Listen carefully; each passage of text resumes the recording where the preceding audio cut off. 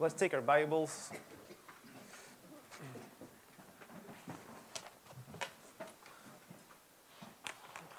Turn to Psalm 127, or alternatively, you can see it on the screens. Psalm 127, verses 1 through 3. Let's read it in unison.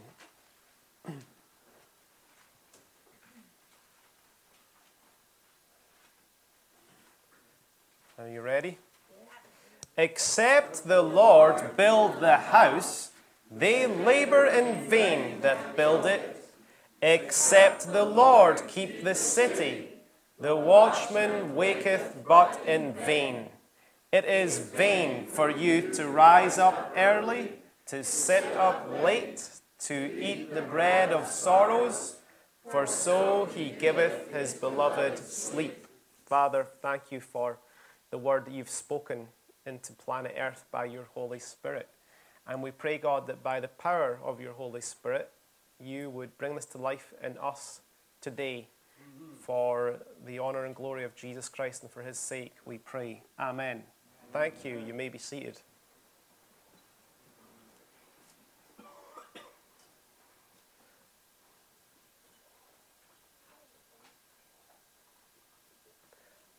I like this word, except.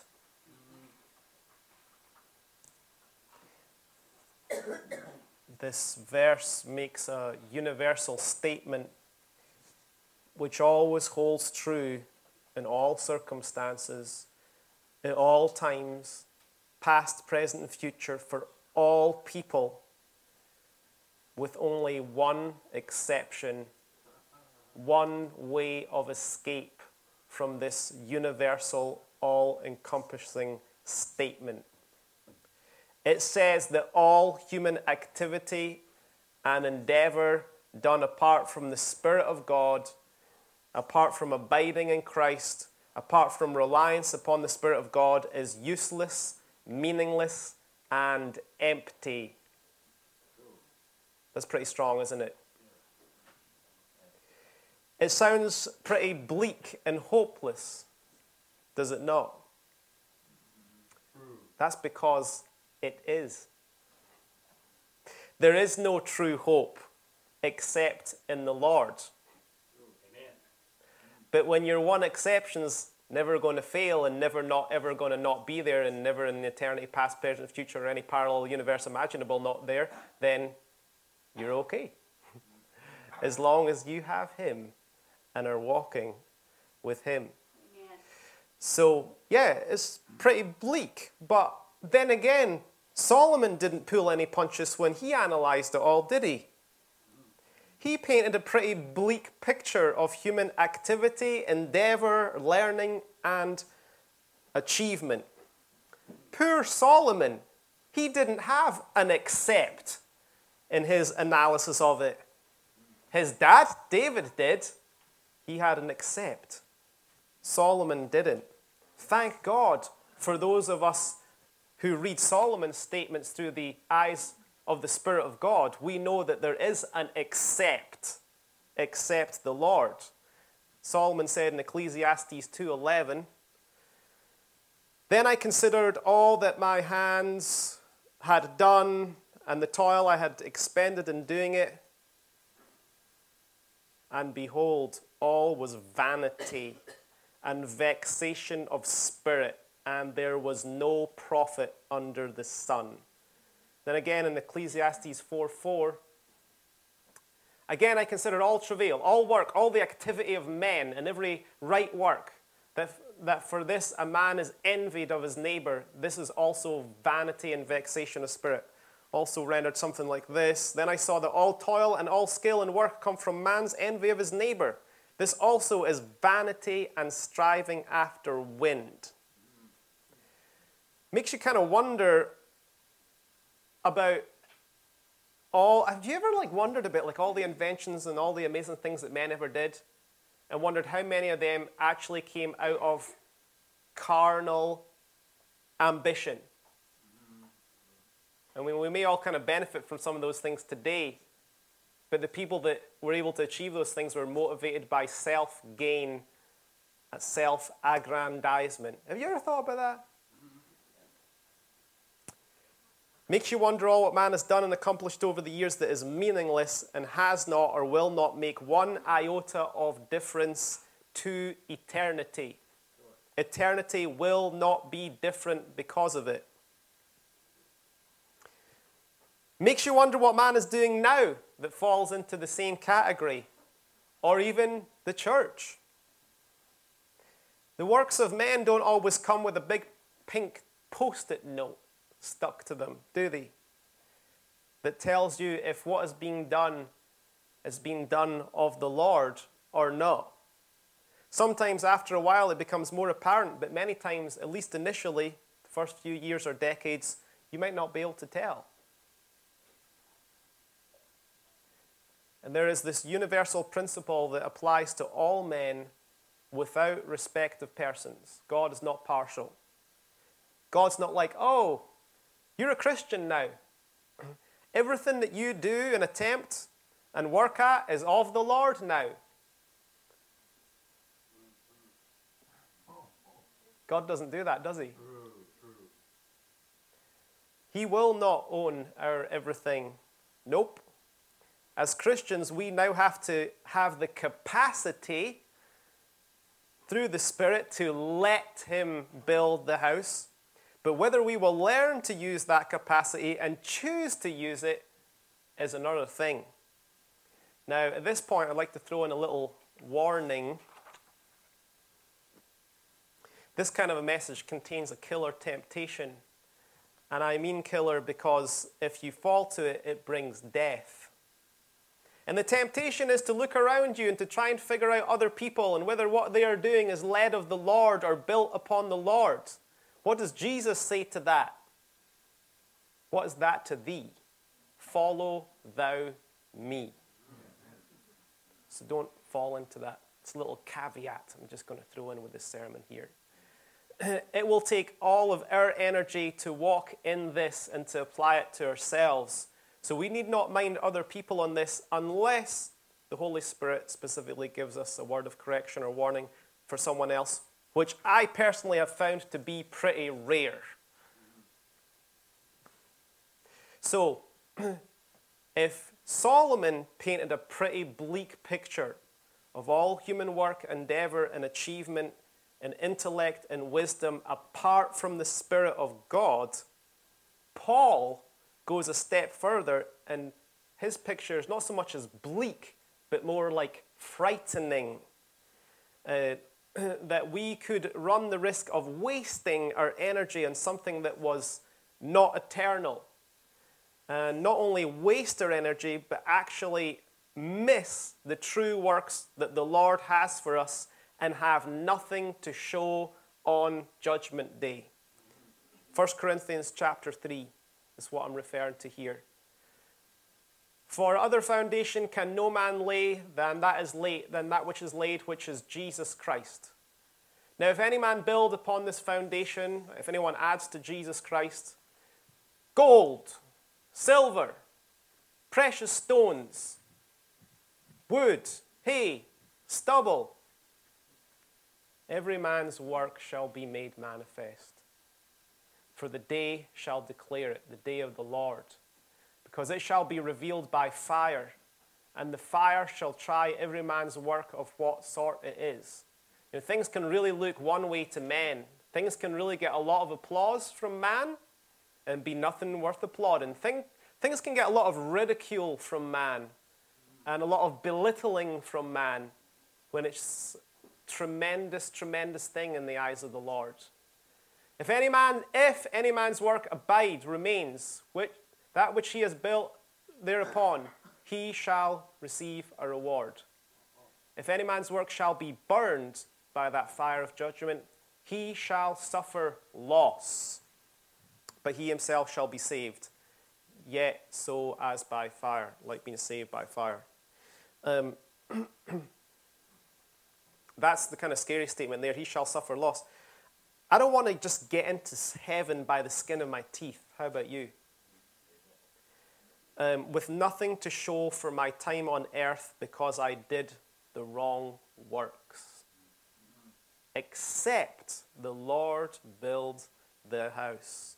Ephesians 2:10, a familiar verse to us, confirms this and builds upon this further. It says, "For we are his workmanship, created in Christ Jesus unto good works, which God hath before ordained that we should walk in them." God has predestined us to certain works that he has chosen.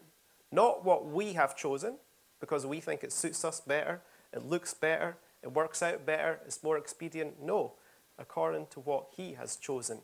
So if we let the devil, the flesh, or our own fear, or fears, plural, draw us away from waiting upon the Lord, trusting him, we may miss our part of what the Lord has put us here for on planet Earth. Solomon painted a bleak picture. Paul paints a scary picture. Next point. The effect of living in a city of human-built houses. That's where we live, isn't it? One day I walked out of my house when I lived on South Cortland Avenue to do my morning prayer walk and devotions, and I had a strange thought. I looked at every other house on the block, and I thought about the lives inside of those houses. And I thought that every single life that I walked past in the street and every single house that I walked past most likely constituted the sum total of not God's will. Where they were living was probably not God's will. I'm not trying to be judgmental of everything, but we know by common sense that most people don't walk with God. And of those who find Christ, some don't always come to a place of maturity and seeking and finding and knowing his perfect will and following it. So I could conclude walking down the street that most houses and the lives represented inside them were not God's will. I therefore concluded that everything I walk past most days, every day, is what I see as a picture of not God's will, because we know that this human realm is not his kingdom. Right. So, how does it affect us to live in a city of humanly built houses? That's what I've called it. It's except the Lord build a house. Well, we're living in a city built houses not built by the Lord. And when I say houses, when it says except the Lord build the house, remember, house back then can mean like the House of Stuart in the English monarchy, you know. It can mean you and all your descendants. Unless the Lord builds your life and the life of your children and grandchildren and great-grandchildren, it's all in vain. Unless you let them. Or houses could mean like a nation or a business or an endeavor or even a physical building, whatever it may be. Except the Lord build the house, the builders build in vain. It's all a waste of time. It's useless, and it's empty. It'll not make one iota of difference in light of eternity. So what is the effect then of living as we do in a city of humanly built houses? These humanly built houses shout and scream at us every day of our lives. Look at me! I'm something. I'm worthwhile. Build you a house. Just like me, I make my builders feel good about themselves. They can walk away and justify their lives and say, ooh, I built something. Now my builders can send out newsletters to everyone about what they've built. You'd better build something too. Go ahead and do it. Build something. You know you've got the strength and power to do it all by yourself. That's the effect of living in a city of humanly built houses. There is only one remedy to living in such a city as we do, and that is to be so heavenly minded that we are of no earthly use. Have you ever heard that term before? In a derogatory sense? You're just so heavenly minded, you're of no earthly use. Well, you know what? I'd wear that as a badge of honor. Because what I see on the earth is no use anyways. That is my goal in mind, to be so heavenly minded that I am of no earthly use. So thank you for the compliment. In fact, while I'm at it, when you throw your next statement at me, don't just stand there, do something, that's my next badge of honor. To be able to stand there instead of doing something. Don't just do something, stand there. Amen. Who can do that? Only the man or woman who is truly plugged in to heaven by the Spirit of God, that they can stand still and see the salvation of the Lord. And in a few minutes, I'm going to deal with verse 3, because it's not clear in this text, but I'm going to deal with verse 3, and it says exactly the same thing. The only remedy to living in a city of humanly built houses is to be so heavenly minded that we are of no use according to the judgmentalism of this world. This all sounds kind of hopeless, doesn't it? It sounds kind of infuriating, doesn't it? I mean, we love the Lord. We want to do something for Him, don't we? Do we? That's the question I've asked myself too. Come on now, Nikki. Who are you really serving? Is it the Lord or yourself? Anytime we purpose to do anything for the Lord, anytime we purpose to do the God of the universe a favor, we'd better watch out. Because in that instant, our motives are being tested. Our motives are being tested, and we are being sanctified, to use the big word. We're truly being set apart for the Lord, because we thought we were going to do Him a favor. And then the Spirit of God starts to deal with us, and to find out a little bit more about that. Yeah, this kind of message almost makes you want to throw your hands in there and say, why bother? You know, we need to serve the Lord the way He wants us to serve Him, not the way that we want to serve Him. Otherwise, it's not true service, actually, is it? Except the Lord build the house, the builders build in vain. And there is good news. We can do this. We can serve the Lord the way He wants us to serve Him, only as we commit to being His friend. There's the first work right there. You want to do the God a favor? And this is going to sound crazy. Just be His friend. That's all He wants, first and foremost. That's His first and primary call on our lives, to work hard at being a good friend to Jesus. Amen. Not leaving Him behind, not leaving Him out, not saying, Jesus, I'll take you to church, come with me to church, but now that church is over, let's go to the restaurant and you stay back there in the church house. I'm going to the restaurant without you, Jesus. No. Let's work hard at being a good friend to Him and taking Him everywhere. Talking to Him about everything. Yes. Listening to Him. Isn't that what a good friend does? They listen. A good friend, they believe in Jesus. To believe Him when He tells you things. When He tells you, don't do this, it's not good. Okay, I'll believe you. Don't say, no, Jesus, you're wrong. Work hard at being a good friend to Him. Believe in Him, trusting Him. God has set this Christian thing up. There's no bypasses. It's foolproof, you know. If we try to bypass the first step of being a good friend to Jesus, to run off to do something amazing for the Lord, we'll find out that He doesn't need us to do that. But when we worship Him, wait upon Him, talk to Him, He will have a few assignments for us. Be it big in the judgments of men and most of the church, or small. It doesn't matter. What it matters is that it's His. That's all that matters. It's His.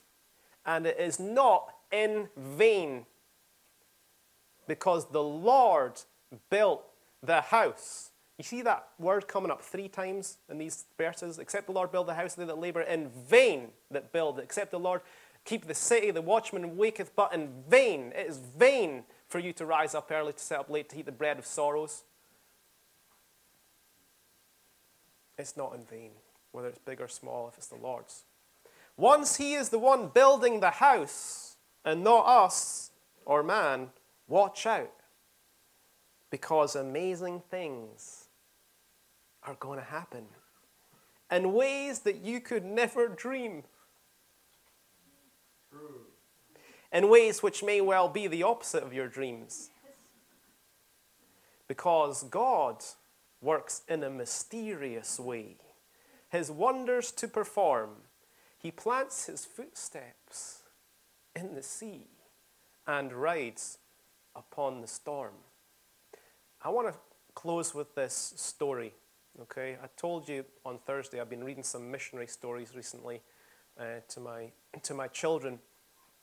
I like to recount a brief chapter in the life of William Carey. I'll try and summarize it the best I can. When the Lord builds the house, and we let the Lord build the house, it's not in vain. You Google the place Serampore, India, which is the city that William Carey labored in over 200 years ago. Okay, this is Wikipedia now, okay? Totally secular, liberal, it's not any Christian perspective. There he is, right there. There's his face, 200 years later, because the Lord built the house. But the thing is, if we'll let the Lord build the house, it's not as if once we let the Lord build the house, it's plain sailing after that, because the Lord has got a whole different way of building. That's why it's eternal.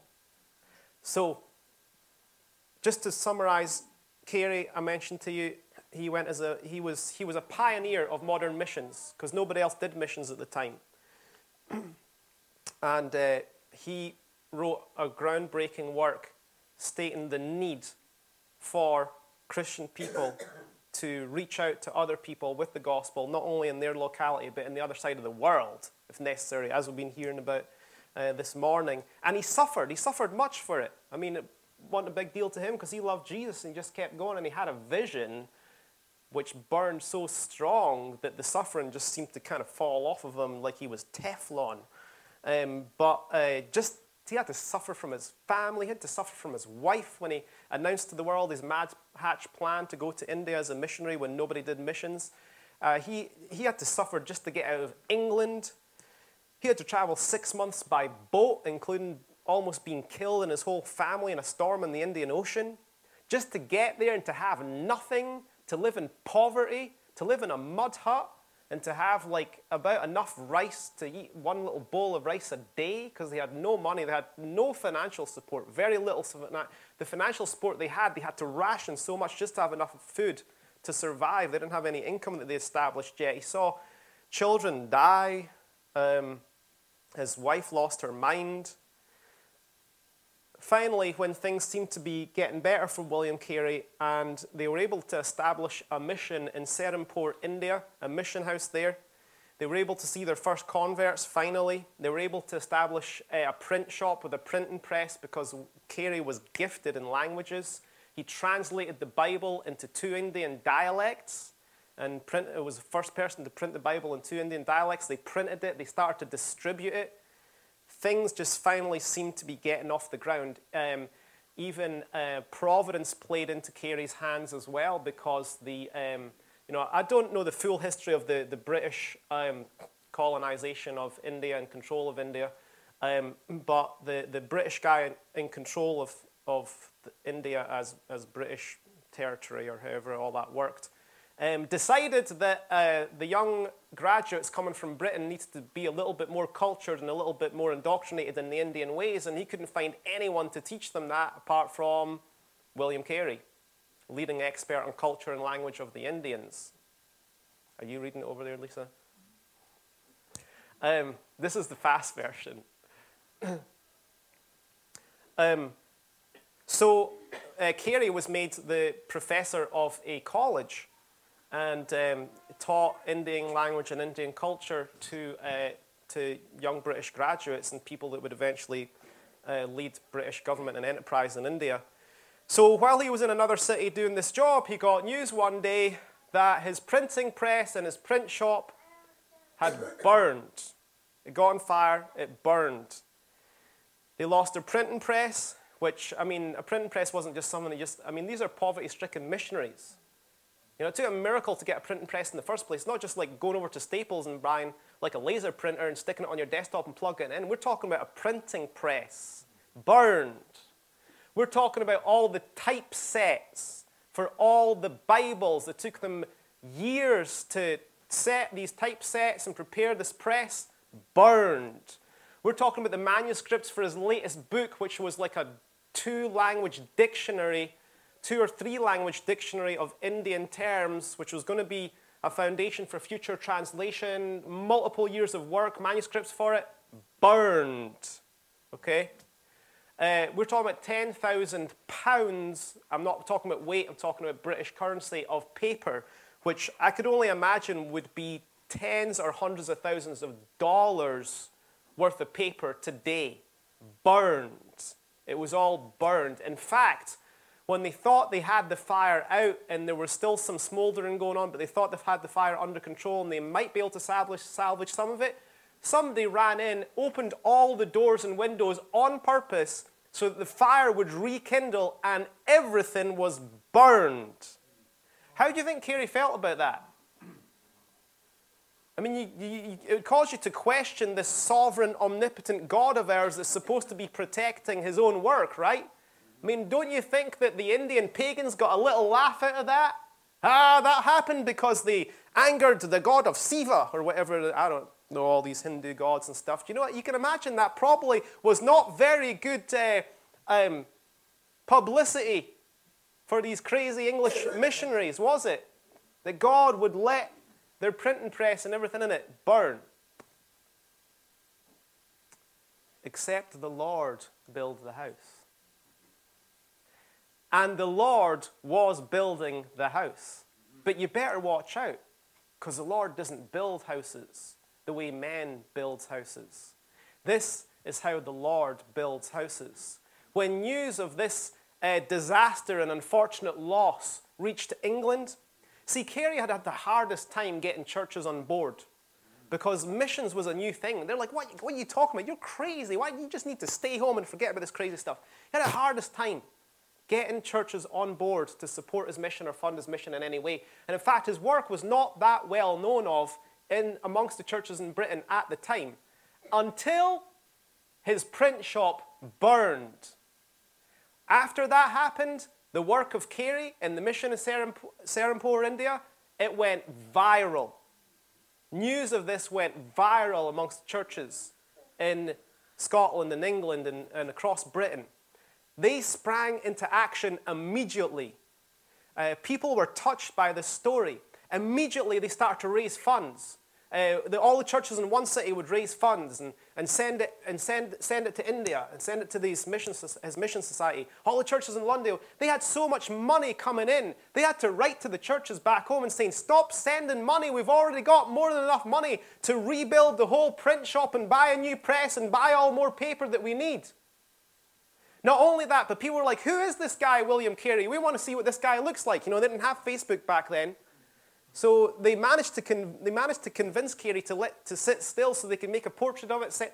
Everything's got to go back by ship and everything. You know, it wasn't any airmail or internet back then. It was all time delayed by 6 months. They sent back this engraving of Carey, and before they knew it, Carey's face was in houses and churches all over Britain.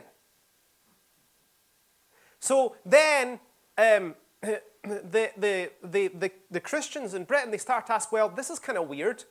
Why is it that our government, which is in control of India, does not allow missionaries in India?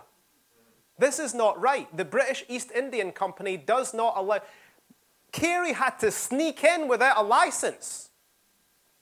He staked everything to get there. It took him 6 months. It took him everything. And he didn't even know that when he got there, he would get caught and sent back to Britain by his own people that were in control of the nation that didn't allow missionaries. So once Carey's name in the news of his mission went viral, and people started to say, wait a minute, why don't we allow missionaries over there? William Wilberforce, who was a Christian man and politician, who, if you've heard of his name, had already conquered and outlawed slavery in Britain long before it was outlawed in America because of William Wilberforce. He just had this victory outlawing slavery. Well, he said, this is my next mission, to make sure that missionaries are allowed in India. All because William Carey's print shop burned. except the Lord build the house. And when he does, you better watch out, because he builds things different from men. So Wilberforce took this whole case to Parliament, and I'm just going to read verbatim from this closing account, just bringing this thing to a conclusion. Churches all over Great Britain joined the fight, all because his print shop burned. And in 1813, William Wilberforce presented to Parliament a petition with over 500,000 signatures. 500,000 people in Britain were cheering on William Carey and urging that more missionaries would be allowed into India. The petition led to a long debate in Parliament.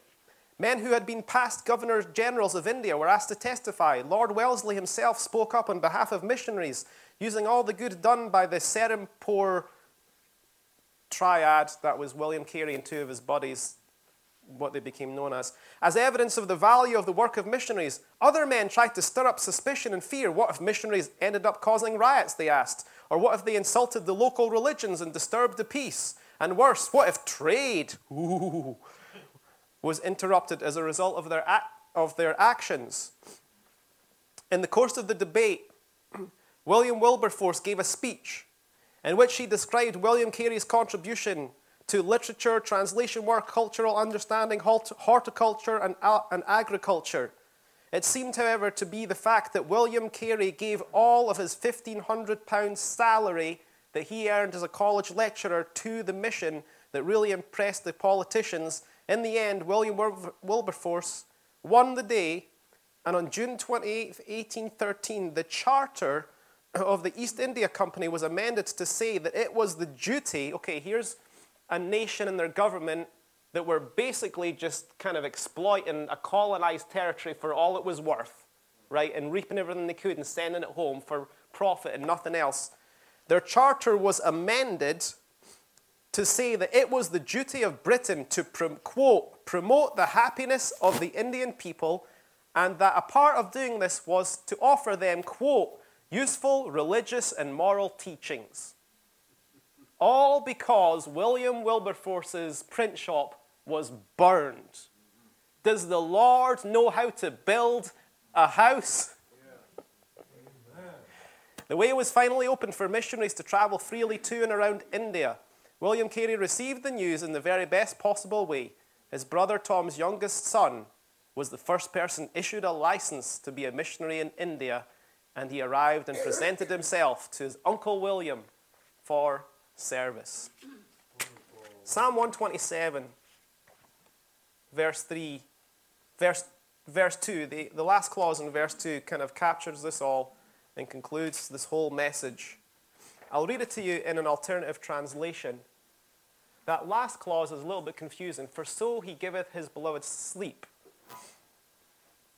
Now, some of your Bibles may have a footnote to an alternate rendering or translation of that Hebrew phrase. This other translation, this is a contemporary translation, Psalm 127:2. It is useless to get up early and to stay up late in order to earn a living. God takes care of his own, even while they sleep. Well, William Carey slept because the Lord was building his house.